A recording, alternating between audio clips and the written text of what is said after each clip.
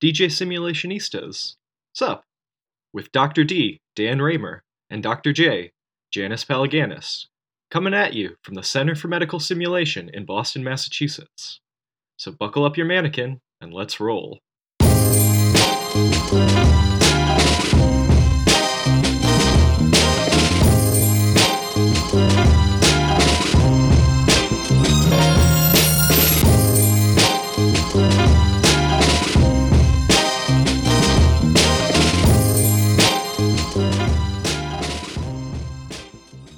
Hey everyone, welcome to DJ Simulationistas Sup. This is Dan Raymer, starting this off for a change, and Janice Palaganis, what's up, Dan? Yeah, so the reason I suggested starting it up is that you mentioned the word burnout earlier today. Yeah. And I'm wondering...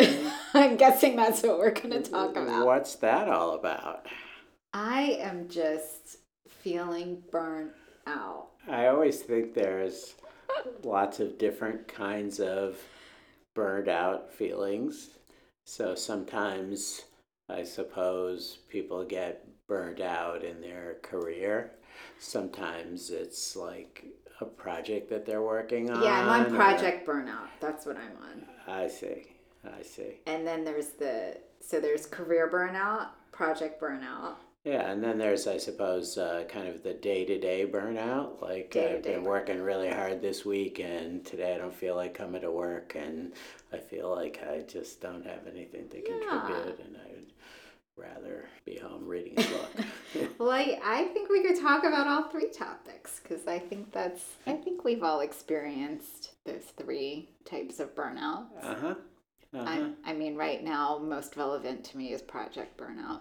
Okay, so tell me about project burnout. So you've been working on a project, I know, for the past year or so, right? Yeah, 2 years. 2 years. We are working on building the first interprofessional virtual campus, which is a community of practice. And it is an online platform that allows our graduates or any healthcare educator to engage in their own online development.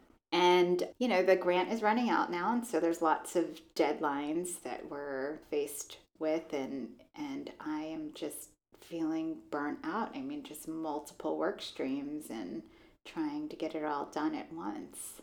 So I think it's, in my career experience, I've seen this happen to people, and it certainly happened to me. There's this phenomenon about completing a project. Mm-hmm. And I think there's this unconscious, subconscious feeling that, when I finish this, I won't have anything fulfilling. I won't have anything to do. And so it's a well-known phenomenon that some people never finish things because of the fear of finishing them. Really? Oh, absolutely. I mean, no, I actually can visualize many people here at CMS that I can see that running for them. I just never thought of it that way. I mean, a project becoming part of your identity, that so much so that you don't want to finish it. I had two very close friends in graduate school who never finished their degree. And one of them had one course to take. He had finished a dissertation. He had finished all his coursework. He had one course to take, and he took a job and figured he would, take that course and make time for it. And the first semester went by and he didn't complete it. And then the second semester came along, and finally he said to me, I just can't do it. I just don't want to take that course. I can't bring myself to take that course. And it was so shocking to me. And, I was young and foolish. And so I don't think I counseled him or gave him any good advice, but he didn't finish. I have another colleague who was getting his PhD. He completed all of the requirements. He passed his oral boards, his oral defense. He had to write up one chapter of his dissertation. and he also took a job, and was going to finish it on nights and weekends. And time went on, and then he took a leave of absence from his job to write up this one chapter, and he never got his PhD. He never completed it. He never wrote that chapter. And I remember I returned to the university where I got my degree and ran into the professor who was his dissertation advisor, who took me aside and said, you were this guy's friend, and it's been years now, and the statute of limitations is running out. I never understood it, and I never didn't either, but I think it was that. Oh, you didn't call him or anything? So this is just your I kept up with him. I kept up with him for a number of years, and he kept telling me what the plan was and how he was going to finish it, and I encouraged him, but I never, kind of psychoanalyzed him about why is it you can't finish this one chapter. It seems so attainable. And so, I think it is yet another example of this fear of completion.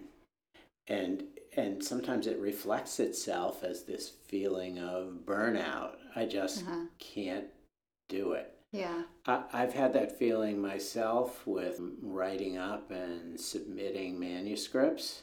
Oh, I know that well. Yeah, and it's just sitting there, and it's so close, and you just need to check a few references, but there's something about parting with it and sending it off and turning the page that is inhibiting. I have to say that does not go on for me. Like, I am just, it's like weight off of me submitting something. It's like the check on my checklist. Like, it's such a wonderful feeling. Of course. It's euphoric. Of course.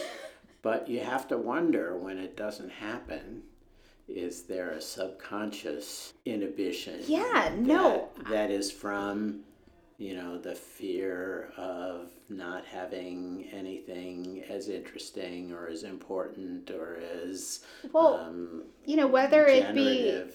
Fear or being overwhelmed or, whatever. I think what you're bringing up is, emotion before anything.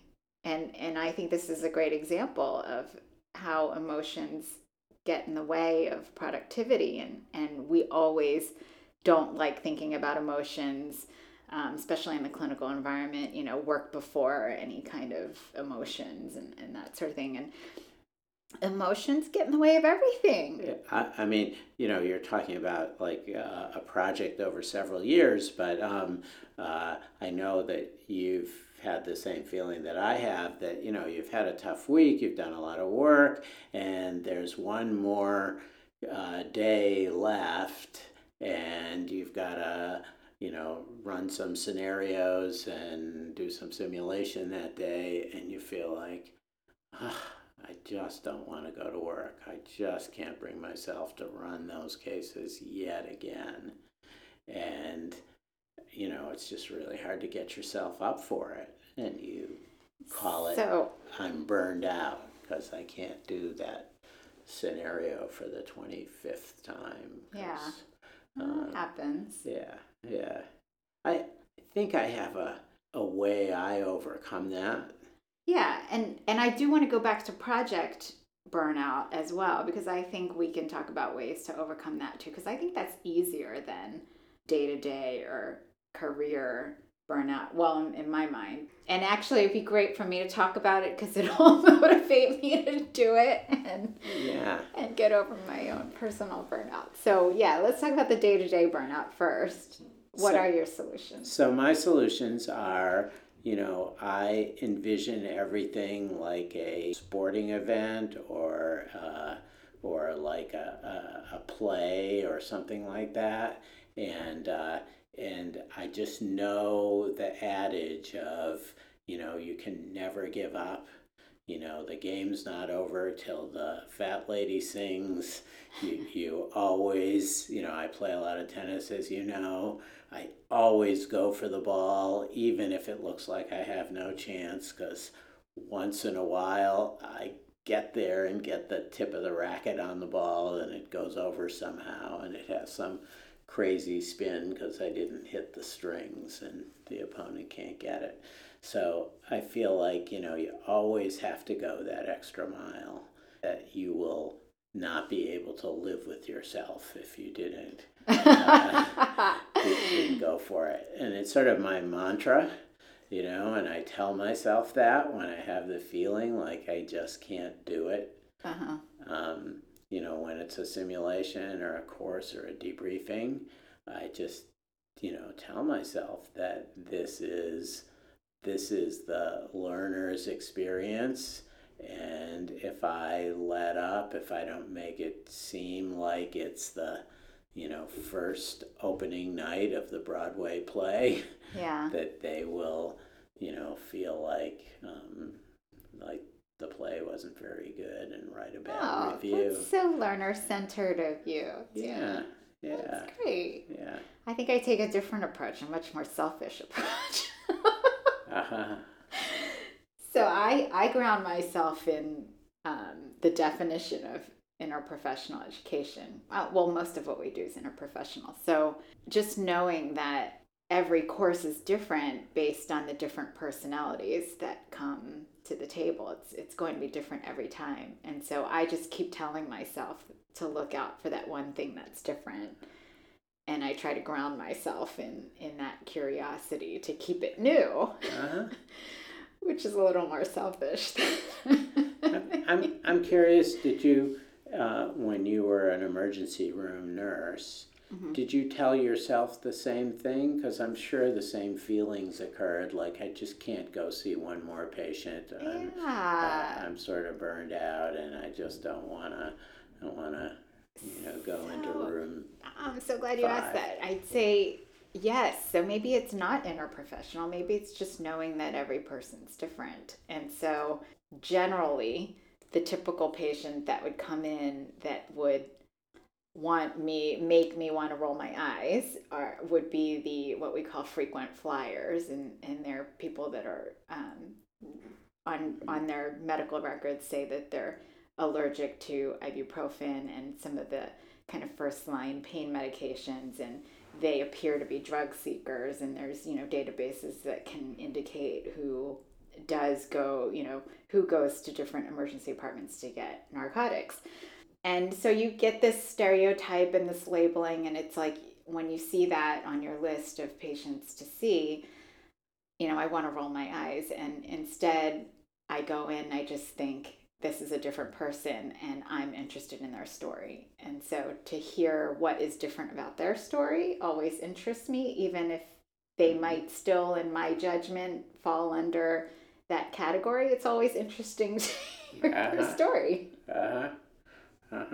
I suppose that motivates me too, because, when you do a simulation, when you do a debriefing, no matter how many times you've done it, it just amazes me that the 101st time you do it, something completely different happens. Yeah. Somebody says something completely out of the box that you never have heard before nor thought of. And so I think that's what makes it really interesting, is that element of surprise and difference. And so it may seem like you're doing the same thing every day, but in fact, it's a little bit and interestingly, subtly different each time. I think also for me, it's the people that I'm working with. So when I'm working with you, Dan, I love it because you and I both have case burnout. Like we've run the same case over, and I love running it with you because we'll just look at each other and we'll just have that let's do something different. And we do. We'll tweak it just a little bit, and it makes it that much more exciting to run. Our little evil streak. Yes. And it always is interesting. That's true. I'm not sure this helps us with your project burnout, though, because I don't know that any of those kind of, self mechanisms for getting through the day, getting through the case, getting through the scenario Helps really with the apply Yeah. to the long term. I'm sick of doing this, or I want to do another project, or this one's just wrapped up in its busy work. Those are things that take a different method, I suppose. I'm so glad we're talking about this because it's like, duh, why am I just not doing what I've done in the past? And as we're talking about it, I'm reflecting on what I've done in the past. And so I would say for the past year, what's really been working for me is task switching, which is, I've got 7 work streams running at the same time simultaneously. And if I get burnt out in one, I can just switch over to the next work stream and pick up there and just stay interested the whole time. And when you're just doing that for, a couple years, for me right now, I'm feeling burnout. And so it's funny because as I reflect on past projects, this seems to be the easier type of burnout because I've dealt with this before and feel like I've overcome it, in past projects. And you're making me realize I need to get back to my foundational level, and I have this really strange and I have like litmus papers, like just litmus tests and just indicators to know when I'm productive. And it's going to sound really strange to you, but I'm going to tell you what the 2 things are. If my closet at home is completely organized, and if my desktop on all of my laptops, so I have like 3 laptops that I work with, if all 3 desktops are decluttered and organized, I feel foundationally like I just know I'm in a good place. And when they're all cluttered, I know I'm not. So I thought you were going to tell me the opposite, because if you are distracting yourself by organizing your closet, and if you're distracting yourself by decluttering your desktop, that you must be quite unproductive and disengaged from your responsibilities. Well, I'm typically very organized. So, when I get home from work or whatever and I put my clothes away or whatever, I always put it back. But when I'm really busy, I just kind of stack things. And it's same thing as my desktop. I'll just download things and I don't think to organize it. So that's how I know when I'm starting to get burnt out, is I'm not going that extra step to keep myself organized. And I think that everyone has some sort of indicator, litmus tests that help them realize that they're in a good spot. And if I just go and do those 2 things, make sure my desktop is fine and my closet at home is fine, then I'll feel more productive. I'll feel better, like refreshed, and have the energy to get back into some. That's amazing, because I have exactly the opposite. That I do those sorts of things. Once I finish a project, I feel like it's okay to take the time to, clean up the pile on my desk that's built up, or do all of those sorts of organizing things. I only will do them if I finish something. If I have something. Oh, I think normally I'm the same way. I guess it's when I get to the point of burnout and I need to find some way to get that extra motivation. It's refreshing my foundation, I think. It's finding, discovering for yourself what are the things that make you feel good and productive. Doing that, stopping to do that might give you motivation to keep going. I think it's really important to have some kind of career goals in mind. And so when you're working on a project, why are you doing that project? Well, you're doing it because your organization thinks it's important, or your field thinks it's important, or there's some responsibility. But But the responsibility to yourself, if it's well defined, then it's a motivator to complete things. So, so the kind of academic ranking and moving from instructor to assistant professor to associate professor and all those sorts of things, publishing papers, doing research and completing them and getting them published is the only way in most places or one of the ways in most places to get promoted. And so having those goals can sometimes help you complete something when you have that feeling of burnout. And then you can have your period of renewal and take a break and organize your desk and your closet and your alphabetize your spices in your kitchen or whatever you want to do, and then start fresh. So I'm wondering if that's helpful to you. Definitely. So from my experience I took computer engineering classes in college, and we had to do a clinical component. And I was introduced way back then to Agile methodology and Scrumming, which is basically using methods to organize project tasks to show what needs to be done, what is being done, and what's completed. And you physically move things across the board, what they call the storyboard. It's almost like having a check-off list and being able to check them off. And when you move it to the done, it's so rewarding. And when you move all the pieces to done and the entire project is completed, it's so rewarding. And it does, then you do have your renewal and all of that, and it motivates you even further. And so I go back to that methodology if I'm really starting to be burnt out, or when I do any project, actually, I'll go back to that, and it does help me keep going.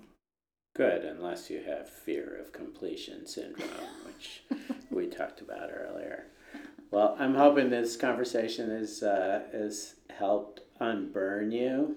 A little bit, but now I'm worried because, I want to pick your brain before we end. It is the career burnout. Yeah. Because you're about to retire. Yeah. You are retired. You're about to retire. I'm so confused. Are you retired? Are we paying you? I was just discussing. I was just discussing that with our finance person who was discussing writing a big check for something we had purchased, and I said, "Wow, that's a lot of money. That's much more money than I'm getting paid these days." So I've dropped to 30%, or will drop to 30% in July 1st for 30% employment. You'll only see a third of me after that.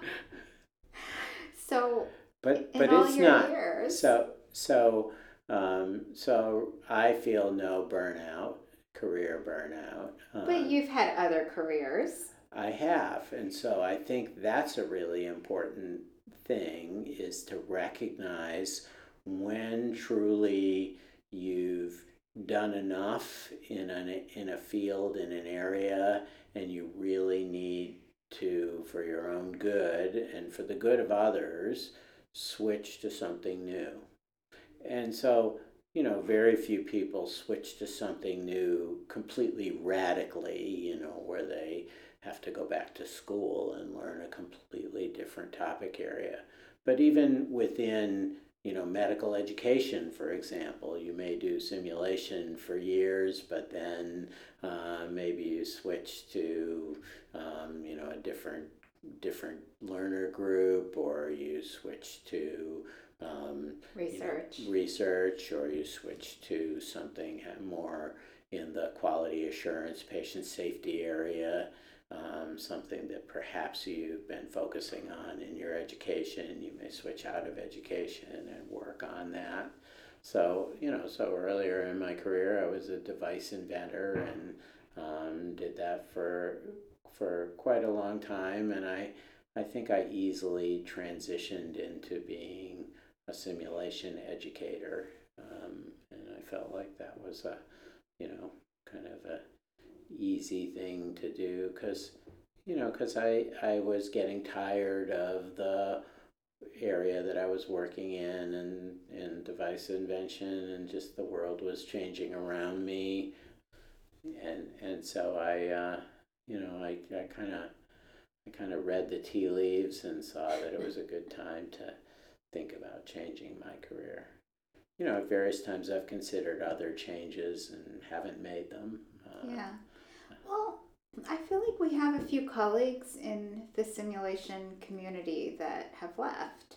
And, from personal conversations with them, it was burnout. Uh-huh. And I would say less in this field, though. And I would anticipate that, being that this field is so creative, you could take it many different ways, wherever your interests may be. How do you know? I mean, what do you want to say to those people that are feeling burnt out right now with simulation?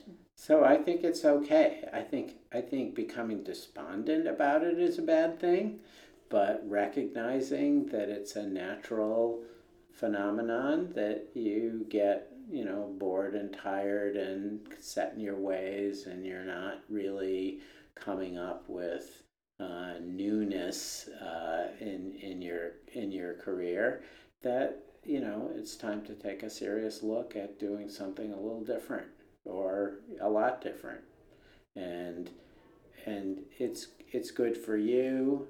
It's good for your organization. It's good for the people that you're affecting. So I think many people hang around too long, and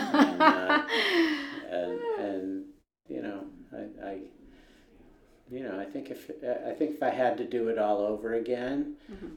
I always had this in mind, to have different phases of my career, and so that was sort of a general thought I had, but I wasn't very systematic about it, and I probably should have set some goals for myself, that after X number of years I was going to start thinking about the next phase, mm-hmm. and examining it and trying things out and learning about new things, so that I could switch. So I feel like education recognizes this, and they prepare for it, and I think that is the whole point of sabbaticals as well. Uh-huh. And I think that's why they're brilliant, is because you do need, as you get into your day-to-day, you're doing the same thing. It's nice to go out and bring back knowledge.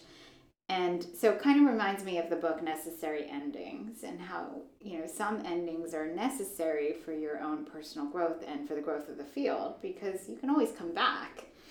And for people to leave, go wherever their interests might be, and take with them their knowledge of simulation and hopefully bring it back, I think that's what's actually going to revolutionize and disrupt some things in our field. Mm-hmm.